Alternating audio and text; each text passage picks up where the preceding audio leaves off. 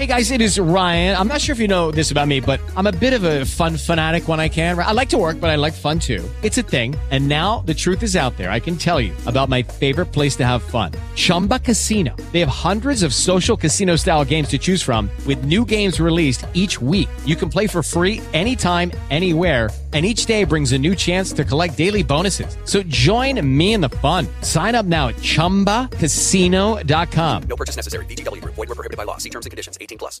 Lucky Land Casino, asking people, what's the weirdest place you've gotten lucky? Lucky? In line at the deli, I guess? Aha, in my dentist's office. More than once, actually. Do I have to say? Yes, you do. In the car before my kids' PTA meeting. Really? Yes. Excuse me, what's the weirdest place you've gotten lucky? I never win and tell. Well, there you have it. You can get lucky anywhere, playing at LuckyLandSlots.com. Play for free right now. Are you feeling lucky? No purchase necessary. Void where prohibited by law. 18+. Terms and conditions apply. See website for details. Why are they funding communist regimes? Why are they helping out communists in other countries while they're also supposedly fighting them? Well, these suspicions eventually led to hearings. And the reason that McCarthy and other people couldn't figure this out, the people from the John Birch Society, was that they figured out, hey, wait, this actually goes up above and beyond Moscow. This actually seems to point to very wealthy, powerful people in the military-industrial complex, very wealthy, powerful people in the West, families, banking dynasties, industrialists, robber barons. They seem to be really pushing and supporting communism as socialism. And in other words, Fabian socialism. And that didn't go away because guess what? Some of the people involved in crafting the Steele dossier, the P-gate nonsense, well, they just happen to be Fabian socialists and members of the Fabian socialist elite of the UK. Exactly. But to get back to Henry Luce, we need to talk about him because Luce has these connections not just to Skull and Bones and the CIA, but we're going to find out that there's Hollywood connections. Interesting. Even at this time, for example, they were engaging in sexual psyops. Claire Booth Luce, for example, the wife of Henry Luce, was known to be a honey trap, a sexual spy, and she made her way around to compromise people. This is the show. Don't go anywhere. We're doing Operation Mockingbird when we come back. Welcome back to the fourth hour of the. I'm your guest host, Jay Dyer of Jay's Analysis. You can follow me also on all the social media outlets under my name, Jay Dyer. Today, I'm going to be talking about something that was brought up early on in today's show, and that's Operation Mockingbird.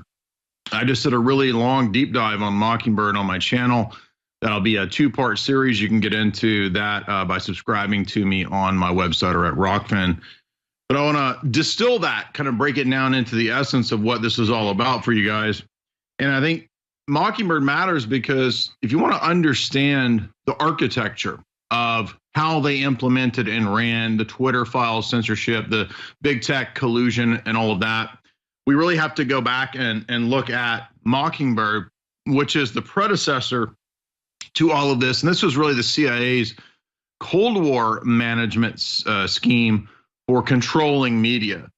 Now, it kind of ballooned into a worldwide control mechanism that is still in place. In fact, there was a journalist who went on RT some years ago. His name was Uwe, U-W-E, from Germany, talking about how the CIA was still controlling German media up into the time of the Iraq War and all the way up into the propaganda that they wanted put out for, I think, the Assad regime and all of that.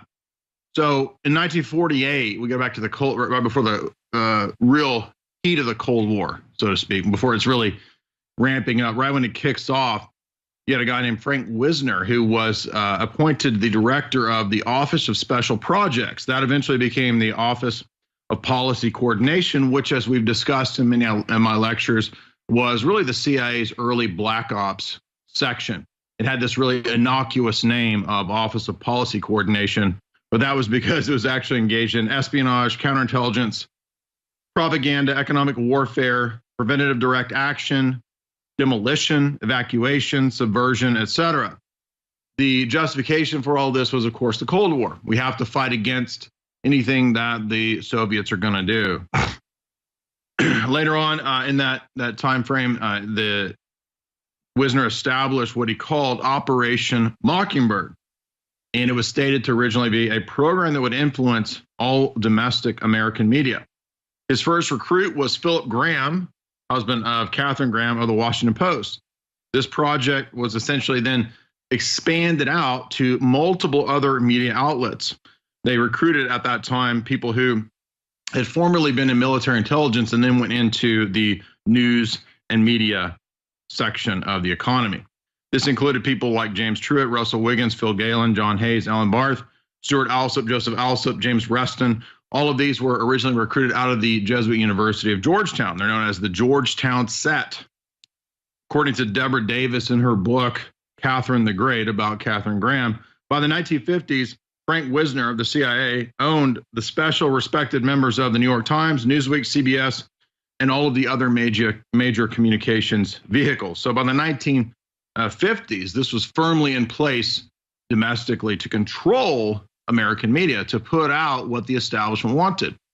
And everybody bought into this, not because they were bad people or because they were nefarious, but again, because of the exaggerated threat of the Soviets. And we now know, going back to the Kennan Doctrine, going back to containment, going back to what they wanted at the time of the Cold War, people like C.D. Jackson, was to exaggerate the Soviet threat. Doesn't mean that there weren't Soviet spies, doesn't mean there weren't NKVD, doesn't mean there weren't people like Alger Hiss or Julius and Ethel Rosenberg, but those stories were exaggerated and trumped up to implement the control mechanism. And you'll see this pattern all the time. Where has this pattern recently been repeated? Oh, Russia buying bots and supposedly stealing the election, Russia hacking the DNC, all of these lies that justified the implementation of the control mechanisms of social media that are still in place. They're still in place. They're still there on the basis of the supposed Russia bot farms and collusion. Exact same model and structure of, going back to the Cold War, Mockingbird.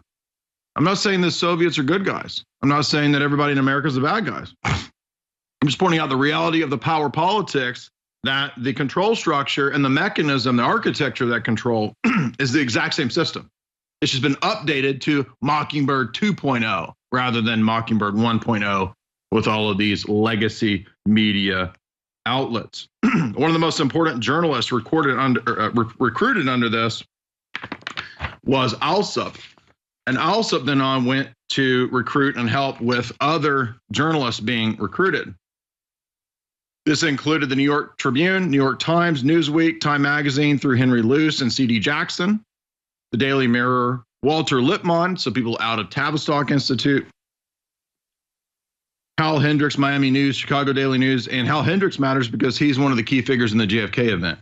So it's actually Hal Hendricks that supplies the information that Lee Harvey Oswald is the patsy or is the person behind it. He leaked that information before anyone else knew about Lee Harvey Oswald, or even the FBI knew about Lee Harvey Oswald. So in other words, that was a story planted on purpose by Hal Hendricks from Miami News. That's now all admitted. And this also involved the buying of the Zapruder film by Henry Luce, who paid, I think, $100,000 for the film at that time. William C. Bragg, Herb Gold, Miami News, Chattanooga Times, basically all of the major news outlets, for the most part, were gradually being recruited into having editors and journalists who were either bought off or actual assets of the CIA. And the way they would do this was either buy them off or provide them with classified info to give them a hot leak or a hot story. After the 1950s, this network was then overseen by Allen Dulles, the new director of the CIA. By this time, Mockingbird had now influenced over 25 major newspapers, including William Paley, former OSS of CBS, and now with CBS, Henry Luce of Time Magazine, and a host of other new recruits. The Office of Policy Coordination was funded by siphoning off funds from the Marshall Plan. So this is, again, what kicks off the Cold War when Stalin rejects the Marshall Plan aid. That's exactly what causes the Cold War to kick into high gear. In fact, in 1954, Wisner arranged for the funding of a Hollywood project, Animal Farm, based on George Orwell's novel. 3,000 salaried contract CIA employees were eventually engaged in this giant propaganda effort. In fact, at this time, the CIA began to plot to overthrow governments in Iran and Guatemala. And Henry Luce played a key role in this because as the Skull and Bones controller of Time magazine, Luce's politics hardened in the post-war years by becoming increasingly Cold War obsessed. And that's because they wanted this Cold War to be ramped up. And it's fraudulent because the same people engaging in this would later be suspected of themselves being communists. I'm talking about people from the CIA like Cord Meyer, people engaged in a lot of the Cold War activities. They were investigated and suspect by the FBI and the McCarthy hearings, questioned by the McCarthyites because they seem to be supporting so many communist, socialist, leftist ideas. And yet they're supposed to be the CIA. I thought they were fighting the Cold War. Why are they training Mao's guerrillas? Why are they funding communist regimes? Why are they helping out communists in other countries while they're also supposedly fighting them? Well, these suspicions eventually led to hearings. And the reason that McCarthy and other people couldn't figure this out, the people from the John Birch Society, was that they figured out, hey, wait, this actually goes up above and beyond Moscow. This actually seems to point to very wealthy, powerful people in the military-industrial complex, very wealthy, powerful people in the West, families, banking dynasties, industrialists, robber barons. They seem to be really pushing and supporting communism and socialism. And in other words, Fabian socialism. And that didn't go away because guess what? Some of the people involved in crafting the Steele dossier, the P-Gate nonsense, well, they just happen to be Fabian socialists and members of the Fabian socialist elite of the UK. Exactly. But to get back to Henry Luce, we need to talk about him because Luce has these connections not just to Skull and Bones and the CIA, but we're going to find out that there's Hollywood connections. Interesting. Even at this time, for example, they were engaging in sexual psyops.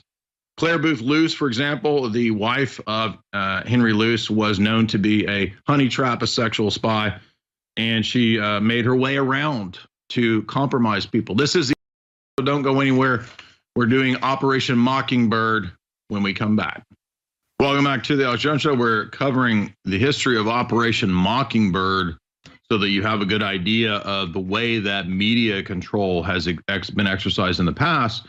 And then we'll come to understand this architecture of the present day media control, which has just passed over into Mockingbird 2.0 via Twitter files, via tech collusion, via mass deleting and banning of people like Jones. My website was deleted in 2018 at the exact same time as which was deplatformed across all social media. So I was kind of lumped in with you guys there because we're all trying to discuss the truth, get to the bottom of all of the issues. And even if we get one or two things wrong, we're about 90 to 95% accurate on everything else. So that's why the system is so scared. That's why they have to resort to typical tyrannical, heavy-handed tactics like banning, deplatforming, and so forth. And everybody knows this. But remember that for many years they said, no, that doesn't exist. There's no deplatforming. We don't do that. And now it's come out, oh, that was all lies. Exactly. But going back to the Cold War period in the 1950s, Claire Booth Luce, the sex operative spy wife of Henry Luce of Time magazine, she was actually engaged in going around and compromising and in fact even had a role in, to a degree, what amounts to Gladio operations in Italy because she did a lot of colluding there with the Gladio operatives there, according to the book. That was basically a mini book that I'm reading, Operation Mockingbird by John Simpkin, which you can go read over at Spartacus Educational. It's a really good, lengthy treatment with a lot of footnotes and references to the history of Mockingbird.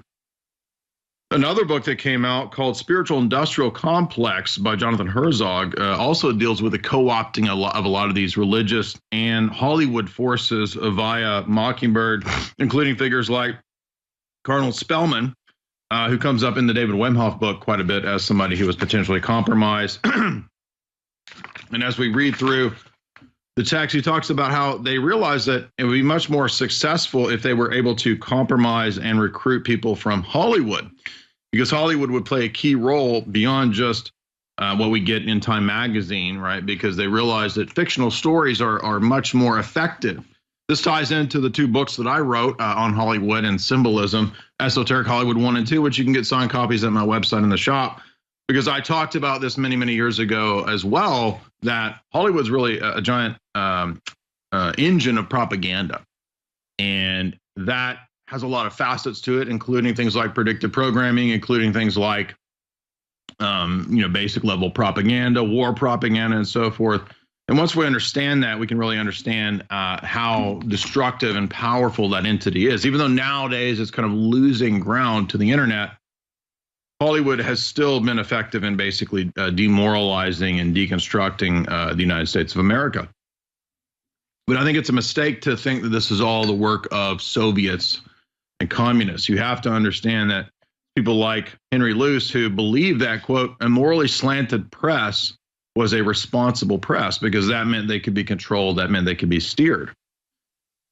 In fact, it was the success of communism in the Cold War period in other countries that made the American power elite worried that if there wasn't something to replace the loss of spiritual foundation in the West, that people might fall to communism. And so the new push became Americanism and democracy as a new form of almost quasi-religious commitment.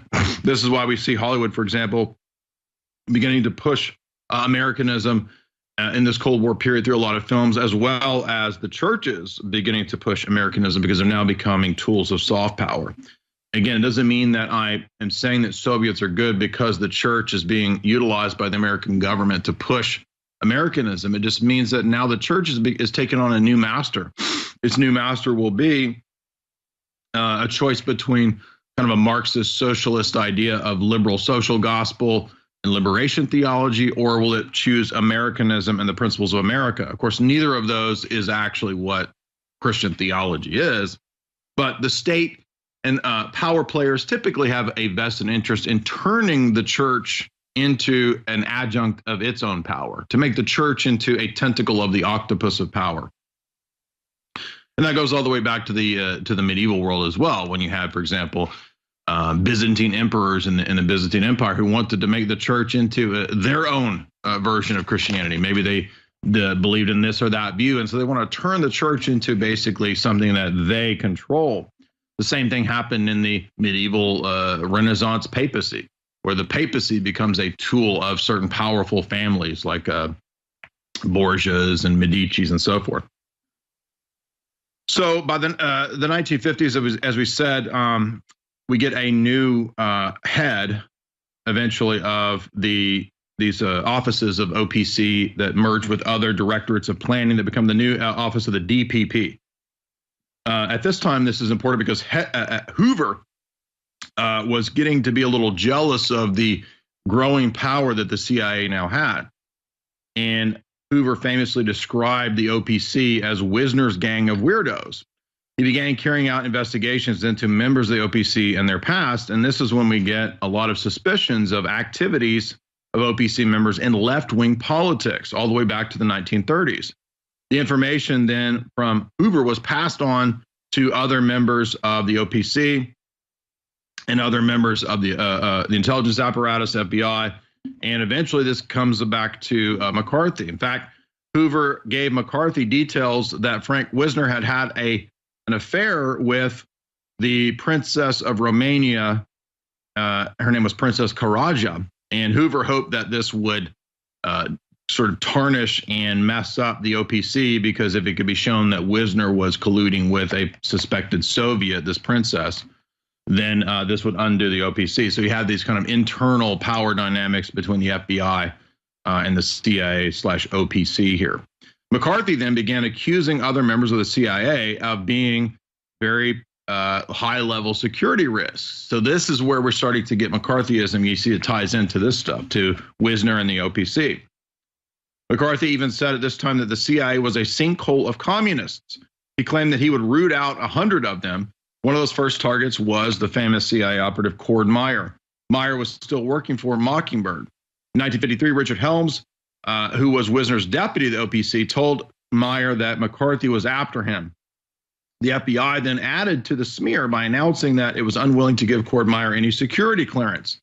So now if you saw Oppenheimer, right, this is what you saw in that movie, right? Because Oppenheimer was part of the same time period of being suspect of, oh, he's, involved in labor union and Marxist causes. Maybe he's a Marxist. But the real issue here is that that's just one level of this that people were not really figuring out. John Birch Society and Joseph McCarthy were gradually kind of sniffing around the edges of the fact that the real threat here was not a foreign power, but was actually the wealthiest people in the West. And they started to actually figure that out. And that's why they got shut down. So there's a level of truth to which, yeah, some of these people in the CIA were not communists or in the radical Marxists in the sense of being Soviets. They were Fabian socialists.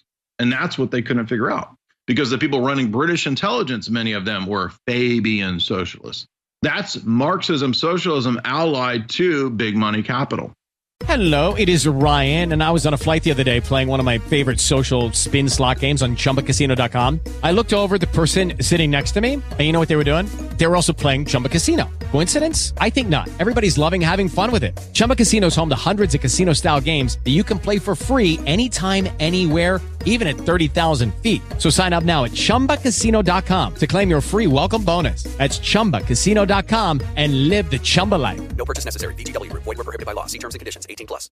And that's why it was confusing so many people. This is the Don't Go Anywhere. I'm your guest host, Jay Dyer of Jay's Analysis, and you can follow me there. I'm your guest host, Jay Dyer of Jay's Analysis. I want to remind you guys that if you're looking for some good, entertaining debates, I've got a big debate coming up tomorrow night with one of the top Muslims.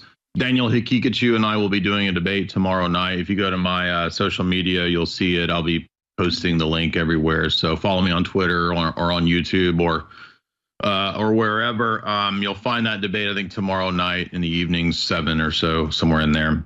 And other debates coming up, too, in the near future with multiple Islamic opponents. Jake the Muslim, so-called metaphysician, will be doing a debate, I think, in the near future as well. So look for those debates coming up in regard to, that'll be, I think, my 5th or 6th Islamic debate that I've done.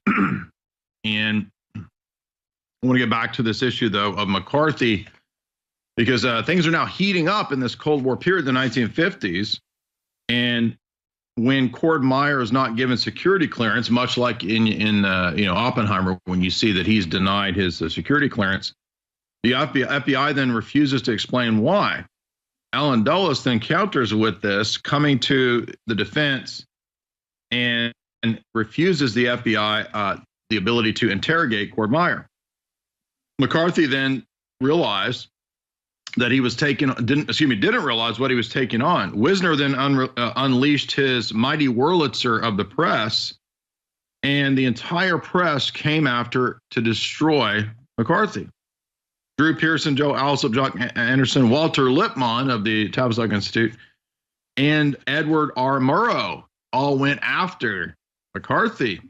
So you understand the real background to this is it's a little more complicated and nuanced. It's not just right-wingers versus commies. It's more complex than that. The press all went into a full attack mode and permanently damaged, basically destroyed McCarthy and the coverage regarding Wisner. Now remember, McCarthy is concerned that there's Soviets and communists in the government. But at this time, everybody thinks that it's Stalin and the NKVD running all of this. And there's a level to which, yes, there were NKVD operatives. But what's happening is that McCarthy is starting to realize, hey, wait a minute, there's actually a lot of CIA people connected to the CFR because, as you guys remember, many of the early CIA directors and heads, there's a whole string of them, 12 or 15 of them are all from the CFR. McCarthy's beginning to realize that, hey, a lot of these Council on Foreign Relations people, they seem to be kind of on the same page with socialism. But they're not Soviets. But even some of them want to align with and reconcile and have a new global government where capitalism merges with Sovietism, the third way. And so they're starting to figure out, hey, wait a minute, some of these people that are very wealthy, that are even involved in the Cold War, they might be anti-Soviet, but they're not actually anti-Marxist or anti-socialist. You see the difference there? This is why the OSS and CIA bring all of the Frankfurt School Marxists over to the U.S. to be engaged in cultural warfare or cultural Marxism. Mockingbird then went into active attack to engage in overthrows of foreign governments, including Arbenz, Guatemala. Henry Luce was able to censor stories, for example, that would ever appear sympathetic towards anything against this establishment's cause. Alan Dulles was even able to keep journalists that were critical of these events from traveling anywhere near Guatemala. Now, again, that doesn't mean that the communists or the socialists are good guys. It just means that this control mechanism is in place, and it's now beginning to extend to foreign governments and foreign news stories. Frank Wisner then steps into the realm of Hollywood. And according to Hugh Wilford in his book, Mighty Wurlitzer, How the CIA Played America, the CIA then began to take on the notion of cultural Cold War. This is the work of Frances Stoner Saunders in her book, The CIA and the Cultural Cold War. Now they want to recruit patriotic, anti-communist movie studios. And again, please think beyond the dialectic here. It's playing on people's patriotism to get them to support not a real anti-communism, but a Fabian socialist merged model, you see. This is why the world government that we're going into now is not run by actual outright Marxists or Soviets. It's run by Fabians who align with big capital. This is why Klaus has a bust of Lenin. This is why David Rockefeller wrote about how he liked Mao Zedong. Wisner was helped by the fact that the House Un-American Activities Committee, chaired by Parnell Thomas, was carrying out investigations into the Hollywood 10. The Hollywood HUAC, they interviewed 41 people from Hollywood, including everybody knows about the Hollywood 10, like Bogart and Catherine Hepburn and so forth. Others like Bertolt Brecht, a playwright, eventually moved to East Germany. So some of these people were actually into Sovietism, right? CIA and FBI provided right-wing television producer Vincent Hardin information about all the left-wing figures in Hollywood. But again, part of this was really to just hype up the notion of a Cold War and the threat from the communists. Because the Humphrey Bogart and Catherine Hepburn, they had star power and influence. They weren't literally turning the country into a Marxist hellhole. People like David Rockefeller had a lot more power to turn the country into a socialist hellhole. Then we enter figures like Howard Hughes, who come onto the scene. Howard Hughes is already on the scene, but I'm saying that he comes into the picture because he gets involved in the Cold War as well and wants any future profits for any future Soviet wars. According to Saunders, in her 2000 book, Who Paid the Piper, Wisner recruited several important figures for Operation Mockingbird in Hollywood. This included OSS filmmaker John Ford, studio bosses Cecil B. DeMille of Paramount, and Daryl Zanuck of 20th Century Fox. This is where we begin to get the Hollywood studios recruited into this operation. Even Howard Hughes, boss of RKO Pictures, according to Charles Hyam, was involved in this because Hughes was interested in the anti-communist crusade so that he could have airline profits from Korean and future Soviet wars. So it wasn't really about Americanism and winning against the Russians or something like that. But that's important to understand that this is now the recruitment of Hollywood figures. And if you saw the recent Guy Ritchie film that was pretty decent, this action spy comedy called Operation Fortune. In that Jason Statham, Aubrey Plaza movie, you'll notice that they recruit an actor, right? Josh Hartnett plays a famous actor who's blackmailed. So they go to this actor and they say, hey, we know about you and your mistress. You're going to come work for us in this intelligence operation run by British intelligence, which is a guess again about AI. So it turns out that just like in the Mission Impossible film, there's an AI that's going to be set loose that will basically cause the world's financial markets through a cyber attack to collapse. And so British intelligence saves us from the cyber attack. Sure. Yeah, right. No, they would be the actual ones running the cyber attack, not saving us. Problem, reaction, solution. But that movie echoes in a lot of ways, this new Guy Ritchie movie, what we're talking about here, going to these figures like Howard Hughes, Cecil B. DeMille, and saying, hey, we want you to start helping us out with the Cold War. Aren't you a patriot? Do you want the commies to win? No, you're going to work for us now. Now, why does all this matter for today? Because it's no different than now. What happens now with the propaganda that's churned out, say, in the last 20 years from Hollywood or from the blue check mark army of controlled, co-opted fake journalists is the exact same as the model what they did back then. The only difference is that now it's online. Then it was print media and Hollywood. Now it's online with Twitter files and colluding with, as the Biden administration just admitted, yeah, we asked Facebook to censor anything we didn't like. And they did, right? So same in the COOF.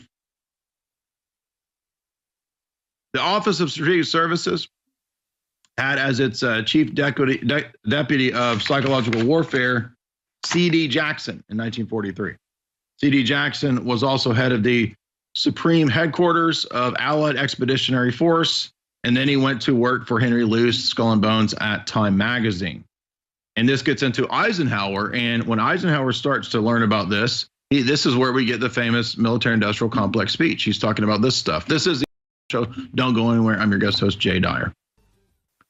Welcome back to the show. I'm your guest host, Jay Dyer, Jay's Analysis. In the fourth hour, covering Operation Mockingbird and how it's really the architecture and model for the regime's total control and censorship across media, not just in the old print legacy media or the old TV network media in Hollywood, but now also the model for NewsGuard and how they censor everything online and the collusion between the regime and Facebook for the last several years, and the excuses of Donald Trump and Russia collusion and P-Gate and the bot farms, all of which has been shown and admitted now to be completely made up, completely deceptive. And as I said, some of the British intelligence operatives who were involved in the crafting of the P-Gate narrative, they're actually openly Fabian socialist figures. As we said, this figure, C.D. Jackson, is important because as the managing director of Time Life International, working for C.D. Jackson and one of the largest publishing empires at that time, it really just became a complete mouthpiece of the CIA. And remember, C.D. Jackson is also the architect of the CIA's doctrinal warfare program, which is intent on co-opting all of the churches for the Cold War in order to make them the mouthpiece of Americanism. Now, again, you might think, yeah, but that was justified because we had the communist threat. Yeah, but now that explains why the Vatican and all these other entities are controlled religious institutions, now echoing the World Economic Forum talking points because they took on masters at this time. You understand? It's no different with the media. The media echoes the same mouthpiece disinformation talking points because they're owned by these people. Same structure still in place, just transferred over to big tech. In fact, according to the Eisenhower Presidential Library, C.D. Jackson's area of responsibility was defined as international affairs, Cold War planning, and psychological warfare. Jackson was a key figure in Operation Mockingbird, and this was revealed after his death. In 1971, his wife gave her husband's papers to the Eisenhower Library. It was then made clear that he was in contact with CIA operatives at various Hollywood studios. It's speculated in various books as to who those CIA operatives might be at MGM, RKO, and other studios in order to ensure that the scripts, screenplays, and Hollywood films were put out in line with the establishment's narrative at that time.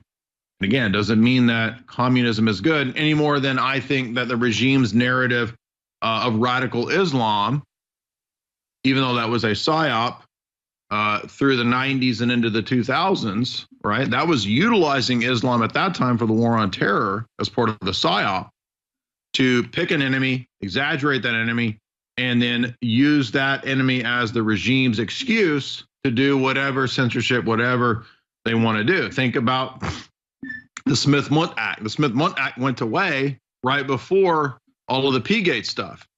Now, the regime has done propaganda to the American people, like we're saying here, all the way back to the beginning of the big newspapers and the big networks, right? But after the Smith-Mundt Act, I think in 2013 going away, now it just became legal to do, right? So that they just removed one of the roadblocks. It makes it even easier to do now. And I don't think it's accidental that after that you get the stay-behind units of the Obama-Biden regime basically running all these operations against Trump. And that's where we get the integrity leaks. That's where we get this establishment narrative concocted that Trump was a Russian agent. It's the same people. These are the same people, I'm saying, running the same strategies of the war on terror, OBL stuff, and the Cold War stuff. So my critique of this establishment's approach does not mean that communism is good or Soviets were good any more than it means that I'm saying that Osama bin Laden and the Salafis and the Wahhabis and radical Islam are good. I can disagree with both positions, you see. And all I'm trying to illustrate to you guys and the audience is that in order to understand how we got to where we are today, we go back to the canceling of the Cold War, people getting canceled back then. In the 1950s, Wisner's OPC arranged for Joe Brain to recruit anti-communist filmmaker Louis de Rochemont to produce a movie in Britain that was disguised to keep it hidden as a CIA project. In fact, they created a shell corporation at that time called Touchstone. This is different than the Disney Touchstone pictures from the 80s. And E. Howard Hunt, the basis for Tom Cruise's character in Mission Impossible, Ethan Hunt, was one of the key agents involved in the production of the film Animal Farm. His role was to remove the socialist elements in Orwell's allegory. So even Orwell's allegory wasn't enough, because Orwell is talking about not Stalinism per se, but Fabian socialism. Now, in 1984, you could argue that he's talking about the danger of Stalinism and Ingsoc, or English socialism. But Animal Farm was still not conservative enough, and so they even wanted to edit that. And again, I'm not pro-Soviet. I'm just pointing out that you understand that the CIA is now getting directly involved in actual, just full-on fake movie companies, shell corporation movie companies. Now, do you think that they stopped doing that, or do you think maybe that Zero Dark 30 and American Sniper and these other films coming out, maybe those are the same types of things? Do you understand then how it's a control mechanism? That's what I'm trying to get across to you. In fact, the CIA did not like certain scenes in the movie and in the story of Animal Farm where the pigs and dogs face a liberation-style uprising of the other animals, so they wanted to even alter the existing story and script. In fact, the CIA then told the other studios that they would like to see more democracy pushed in Hollywood and in films, because the Soviets might try to capitalize on a lack of democracy in films. In fact, Graham Greene, who published the 1955 novel The Quiet American, wrote the novel as a critique of the American approach to the Vietnam War. In that novel, an aid worker goes under the cover of aid worker, is really a spy employed by the CIA, and that character is based on the real-world PSYOP CIA figure of Edward Lansdale. Graham Greene then worked for the British intelligence at that time and wrote this novel as a critique. And then, ironically, the novel, which was a critique, was turned into a pro-American story that recruited Audie Murphy to play the key role of the Edward Lansdale character. So what was originally a critique of American foreign policy actually became a propaganda film when they cast Audie Murphy as Alden Pyle in Graham Greene's story. Now, again, I'm not saying that makes communism good. I'm just giving you examples of how the intelligence agency's collusion with Hollywood and the big studios during the Cold War allows the regime and the power structure to be entrenched in these relationships that continue into today. In fact, there's whole movies made about this. Wag the Dog is a movie made about this, where we have the establishment really telling directors and people what to do at times. If you watch that movie, you'll notice that the Robert De Niro character is doing that very thing. Eisenhower then became concerned about a lot of these activities, including the CIA's covert activities. Now, does that mean that because Eisenhower begins to be concerned that he's now a commie, Is everybody who's concerned about this suddenly pro-commie? No. If that was the case, then we would begin to think that McCarthy is a commie, because McCarthy's concerned about the CIA's relationship to communism, and perhaps a lot of these people are actually socialists on the down low. Because guess what? They were. That's the point. They're not Soviets. They're Fabians. They're socialists. They're pro-socialist. Eisenhower was worried about this, and so he appointed in 1956 David Bruce as a member of the Foreign Intelligence Advisory Consultant Board. Eisenhower asked him to do a report on the CIA. What are these covert actions really up to? A lot of these things don't align with our supposed stance in the Cold War. They seem to be more and more left and socialist. What's going on here? Turns out the appointee, the Bruce guy, was actually very critical of Operation Mockingbird. He says, why are we controlling other countries' newspapers, buying them off, pushing things that are not always American or actually right-wing? So it turns out, that this giant media empire, and this gets into then the character of Hal Hendricks, who via the CIA plants the story, leaks the story that it's Lee Harvey Oswald behind the JFK assassination. Of course, nobody really knew that yet, but the story is planted by this figure. And that's very reminiscent, very, very similar to the story that's planted about Donald Trump, right? They plant these stories. Oh, he's a Russian agent, P-gate, collusion. Oh, they plant the story of Osama bin Laden before anybody knew anything. Oh, we know that Osama bin Laden did 9/11 right away. Exact same model of the stories being planted.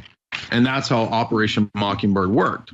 Now, if Mockingbird worked then and Mockingbird worked for the planting of the Osama bin Laden story, guess what? Mockingbird works today for the planting of the P-gate story and the DNC hack and all the other fake stories that Operation Mockingbird 2.0 has run.